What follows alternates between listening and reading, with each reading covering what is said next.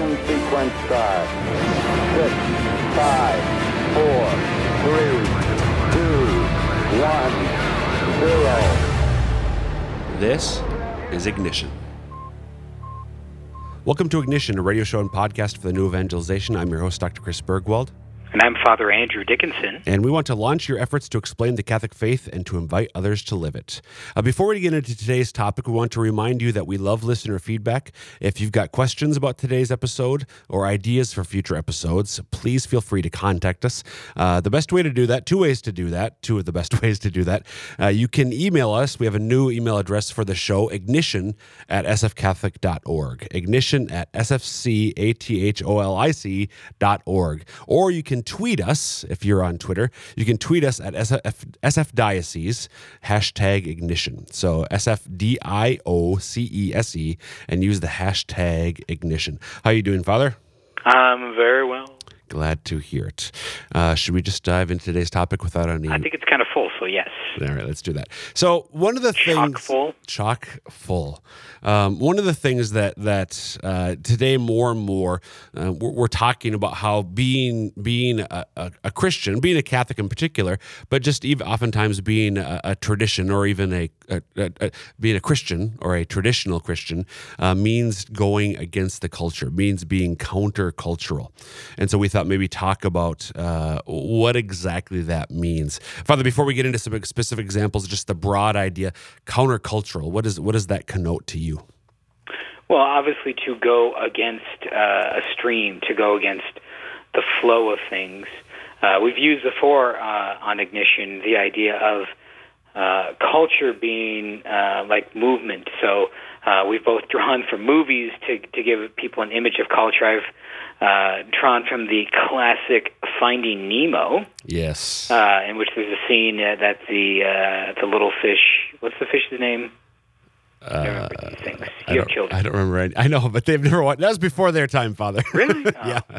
Well, so anyway, so the little fish who's trying to find Nemo, the dad who's trying to find Nemo, his son who's been taken away, he comes across this ocean current in which this turtle, he meets this turtle named Crush, who's like a surfer dude. Yeah. And the ocean current is just zipping along with all this water flowing through the ocean. And so Crush and the dad fish, wow, I feel really unprepared.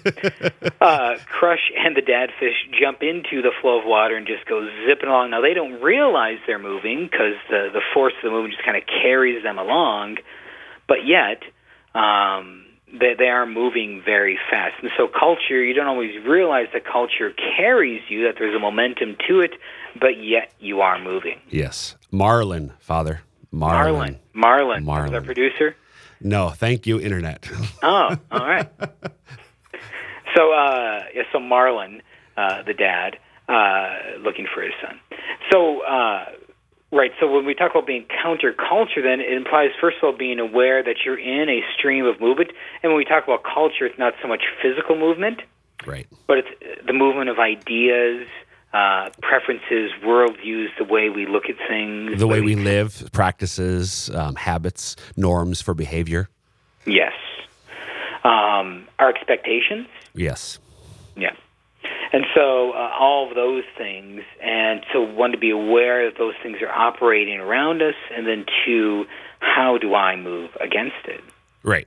So in our day and age, there are ways in which this tension is developed that wasn't as apparent, at least I think in Western civilization, at least our country, up until just a few decades ago. And it's not to say too that doesn't mean there's complete opposition now. When we say being Christian, being a Catholic means being countercultural, not on everything. There are still aspects, Father. There are still I don't know, remnants of traditional Christian morality.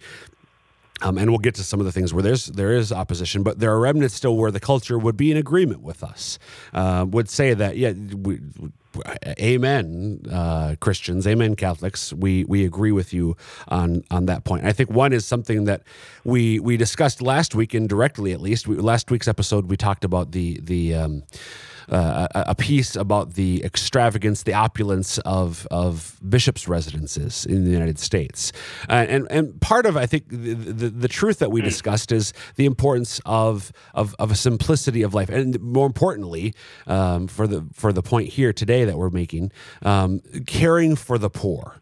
The church ought to care for the poor, and society at large, our American society by and large, would be in agreement with that as a moral principle, right? Correct. That there are these things that the church values that still is hand in hand with some of the culture's expectations of the church.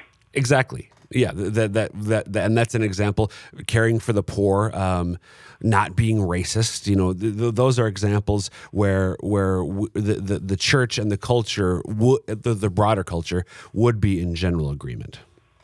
Or the broader culture's expectation that priests or ministers be holy. Yes. Yeah, and we would be in agreement with that. Yes. But so that's there are aspects where we're in agreement, but there are other ways in which traditional Christianity, and we'll talk about that here momentarily, but there are other ways in which we would be and are in opposition with the larger culture. And Father, you and I were discussing beforehand, are there multiple examples or just one example? Is there one set of examples, if you will? And I'm not sure if there's more than one or not, but the one that certainly comes maybe first to mind is the whole question of sexual morality. Right. Now, I don't think there's much of anything else where you find such a radical difference between Christian cultural sense, Christian teaching, and the wider Western culture. Peter Kraft, the philosopher from Boston College, talks about this in a podcast of his that I heard, where he speaks about when you talk about a moral revolution in Western civilization over the past 50, 60 years, you don't talk about a revolution in property rights. Yeah. You don't talk about a revolution in lying. Yeah. Right? There's only one real revolution. People still want your word to mean your word. People still understand that when I own something, you can't just take it from me without permission or compensation. But in the area of sexual morality, there has been a revolution, a upturning, a strong change in thinking between the traditional Christian vision of it and now the common cultural vision of it.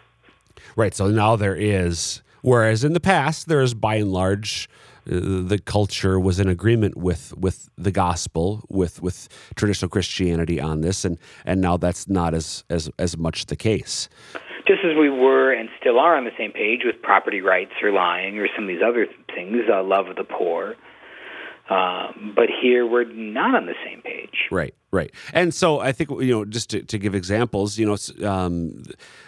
traditional Christianity in this context, not example, but definition, traditional Christianity in this context probably means to embrace traditional Christian teachings on human sexuality. Now, we know that there are many people who would consider themselves traditional Christians, and I would agree that there are traditional Christians, but don't necessarily agree with us on everything. So, for instance, Father, the Church's teaching on contraception is not held by everybody who I would consider to be a traditional Christian when it comes to sexual morality. Do you think that's accurate?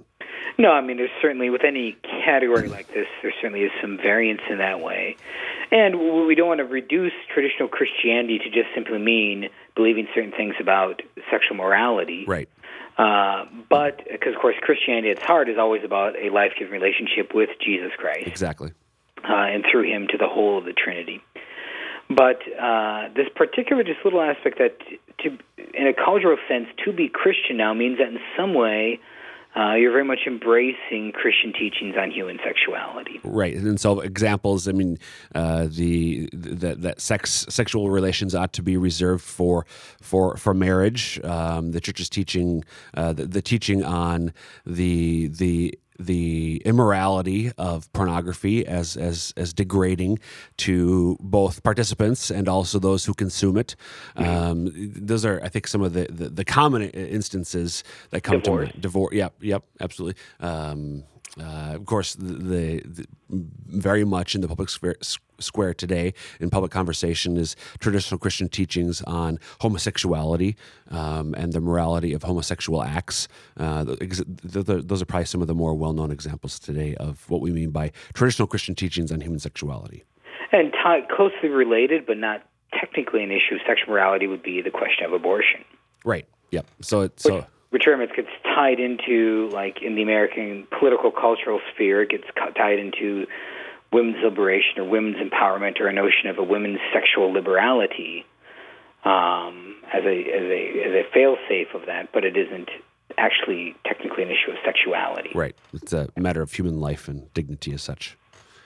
And so this is an issue, Father, the whole traditional Christian morality, sexual morality.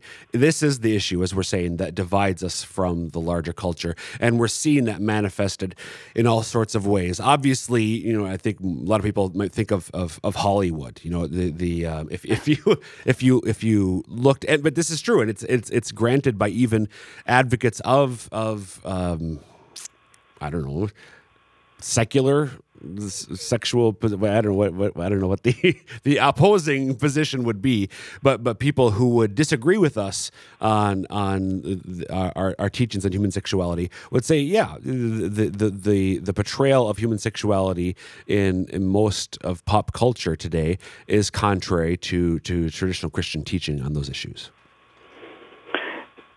Yes, and it is a divide, and I can see that divide, like and I know it's like the implicit divide, like when I interact with some formal areas of society, or for those who maybe wouldn't identify themselves as a traditional Christian.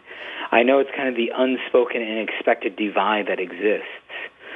Even if we don't necessarily speak to it directly, or it's not the topic of discussion, or things like that, but it's there. Right.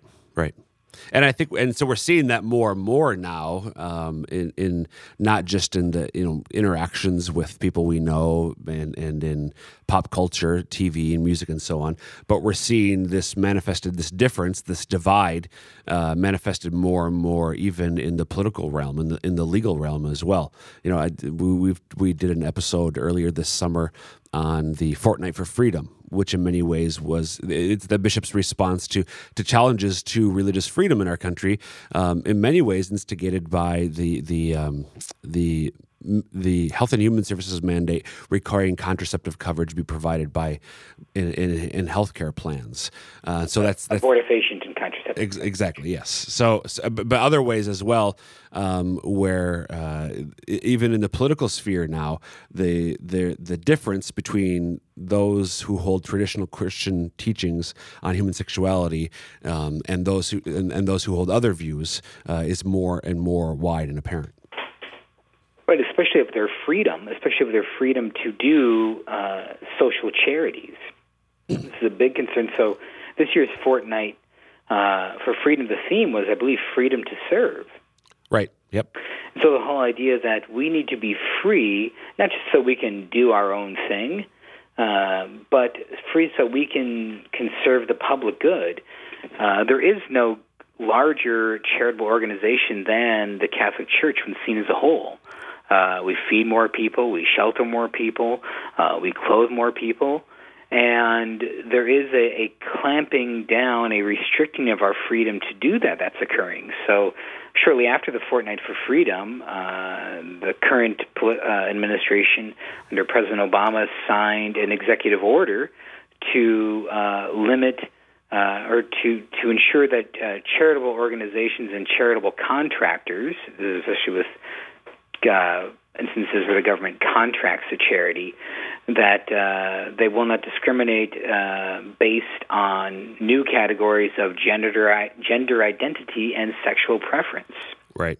And we saw this already a year or two ago when there was a restriction on government contractors who might discriminate based on, as they called it, women's reproductive health, which is just a code word for abortifacient and contraceptive access. And so now this is coming through again, which can limit and cause difficulties for the church to be able to exercise her social mission and her divine mandate to feed the poor. And I know going back just several years now at the state level, for I think Massachusetts, maybe Illinois, I know, where the limitations were placed on Catholic Charities' ability to do certain things because they would not agree with well, for instance, with adoptions, Catholic Charities in Illinois can no longer place. You have gotten out of doing the adoption placement business because we hate babies. Because we hate babies. No. Oh, why? Because we wouldn't grant adoptions to households that were same-sex couples. Right. So wouldn't place with same-sex couples, and the state said, "Well, then this is a requirement if you're going to be in the adoption business." And we said we can't do that. So our ability to be involved in adoptions was. And the ability for couples to find children to welcome, and the ability of children to find a place to call home has been reduced. Yep. Exactly. So those are. Well, I guess there's another manifestation of this that we want to talk about. So it's not just in those restrictions, but even just in the labeling of these traditional teachings on sexual morality as being examples of religious extremism. That to say marriage is for one man and one woman is an example of religious extremism, we're told. To say that marriage is between one man and one woman until death do they part is an example of a religious fundamentalism or extremism. To say that that we can have an opinion and that there is a right way to use the sexual capacities of the human person. They're claiming that is a religious extremism. And in some cases, more and more commonly, bigotry. It's just unjust discrimination. It's hateful. Labeled to be the same class of people as the individuals of ISIS, who currently in Iraq are raping women, slaughtering children, selling them off into slavery. And so that's a pretty strong claim to be said that you're a bigot for that. Exactly, and the to me one of the many unfortunate consequences of this. So basically, it's shouting down opposition to secular morality when it comes to human sexuality, not even wanting to allow a hearing, not even wanting to allow traditional Christians to make our case that this is not bigotry, this is not extremism, this is not fundamentalism. This is in fact a completely reasonable and rational view to take when it comes to human sexuality. Right. In fact, there was just recently a of all things, a Twitter conversation where a public advocate of preserving marriage between one man and one woman with a New York Times reporter, where the New York Times reporter was saying that people who promote marriages between one man and one woman should be isolated and tossed out of public conversation. So like some of the reactions that's being said towards us is that, why would you expect me to be civil towards you? You devote your life to promoting anti-gay public policies. Right. So that even those in error don't deserve civility is what's being said. Exactly. And that's becoming more and more. Whereas we would, our thought on the matter is that persuasion is always a possibility. I mean, I couldn't have a rabidly anti-Catholic, whether it's a fundamentalist Christian or a fundamentalist atheist, rabidly anti-Catholic person. But if they're open to discussion, I'm happy to engage them in a conversation and hear them out, because I believe that in the power of reason to persuade, and I believe that my position is reasonable and rational, and therefore I'm not afraid to let you have your hearing in conversation with me personally or publicly. Right. I am not afraid of conversation in that way. Right. And so that, I think, the irony there is that we are the one, and irony, at least in some contexts, we're not afraid of employing our reason and having a reasonable conversation in this context. And the other interesting thing with this is that because of these teachings, and this is another irony, we're not the ones afraid of public discourse and dialogue, but the other irony is that Christians come to these traditional sexual teachings not based on any revelation, not based on something that is explicitly said, but for the most part on our reason, on things that we can know by our natural abilities. But by the human mind, apart from anything that God has said to us in Scripture or tradition, or through the teachings of the magisterium. Correct. And so, which is just an odd aspect in that regard. Yeah, and I think some people may be aware of this, but we certainly, Catholics, and I know other Christians because I've read their arguments. Our arguments are the case that we build, the case that we make for traditional Christian morality doesn't always, and it needn't ever, refer to cite chapter and verse within the Bible or cite paragraph articles within the Catechism of the Catholic Church. It can do that, and there's a benefit to that. It's a blessing that God has confirmed that these are the truths about human sexuality. But the fact remains that at least in principle, we are able to arrive at these conclusions, these teachings, these doctrines through the power of our human intellect alone. And we're not dependent upon, again, divine revelation to arrive at them. So you can be, in other words, a complete somebody of a completely different religion or no religion could, through the power of reason, arrive at the same conclusions that we do. Correct. And I think that's part of the persuasive power of the faith, as always, is that the Catholic Christian faith has always seen reason and the natural world as its friend, not as its enemy. Exactly. Sorry, go ahead. Well, there's just another example, I think, of that way that we can see that. And it's, I was thinking back, I had to do a phone call last week with some different people from universities around the country. It was a favor for someone here at South Dakota State, where they do these faculty phone calls and student life, and they're talking about, misrepresented things about Catholicism. And one of the things I forgot to say is, that the Catholic Church loves science. We love reason, and that reason actually finds itself so often in accord with the teachings of our faith. Right. But I think one of the things you want to talk about this too, that you pointed out, Dr. Bergwald, on this is an example to us of kind of something that's happening even about reason and rationality itself in our culture, and how, as Catholic Christians, we're countercultural in another way. Yeah. So another irony, as you said, is what we're seeing is when faith and reason are divorced, they both sort of collapse. As you said, the church has always seen them as working together. Saint John Paul II, in his great teaching document, Faith and Reason, Fides et Ratio, begins it with this image of faith and reason as two wings of the human spirit flying up to God, up to the fullness of truth.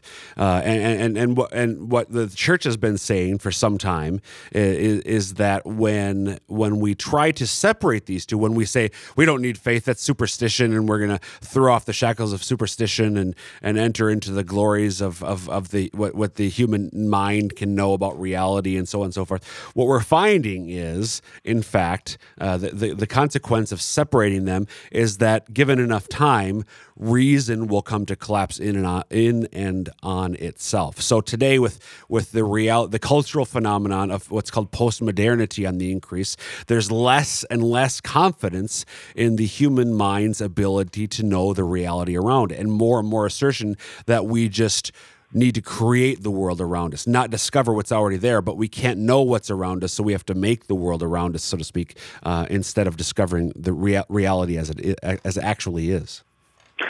Correct. Correct, and that's just it's such a sad thing to witness in that regard. But again, when one is a committed Christian, believes that Jesus has access to the truth, it restores that confidence in that created world, and even allows you to see the created world as your friend. And so in human rationality, human reason as your friend, through whom and with whom together you can arrive at the truth. Whereas when you lose sight or lose track of the notion of the created world as your friend in this way, it really just causes us to doubt that we can arrive to these truths, and even just the doubt that we can know anything true at all. Right. So again, this is the theme of the show is ironies. Apparently, the irony that it takes a pope to say no, the human mind can know reality. Yes. You know, during the Enlightenment, that would have been, you know, I mean, Voltaire is probably spinning in his grave. I mean, the great rationalist thinkers of the 17th and 18th centuries would have found it hilarious. I think that it's a saint and a pope who is defending the power of the human mind today. Yeah, but again, that's where we've come to. Exactly. Yeah. Which is why, you know, listeners, we want to make a connection back to some other episodes of Ignition where we've talked about what we call theological anthropology. Again, the meaning of what it means to be a human person from a theological view. And there's some great connections to those past episodes of Ignition.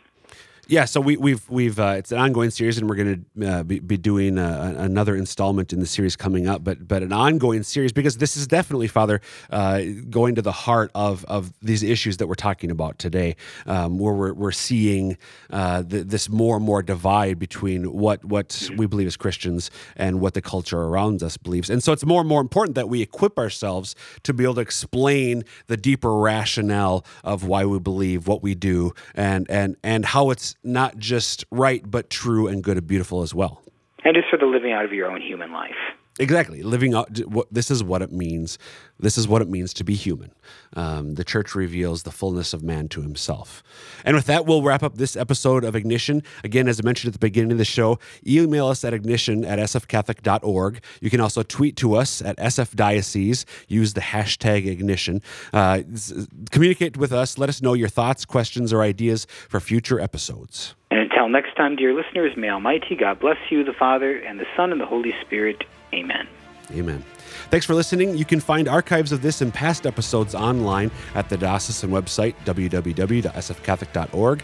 Click on Media and then Audio Files. You can also subscribe to the Ignition podcast in the iTunes Store. And finally, remember to tune in every Thursday afternoon at 3 on Lamb Catholic Radio on 91.3 FM in Hartford and Sioux Falls, and on 88.9 FM in Ipswich and Aberdeen, or online at lambradio.com.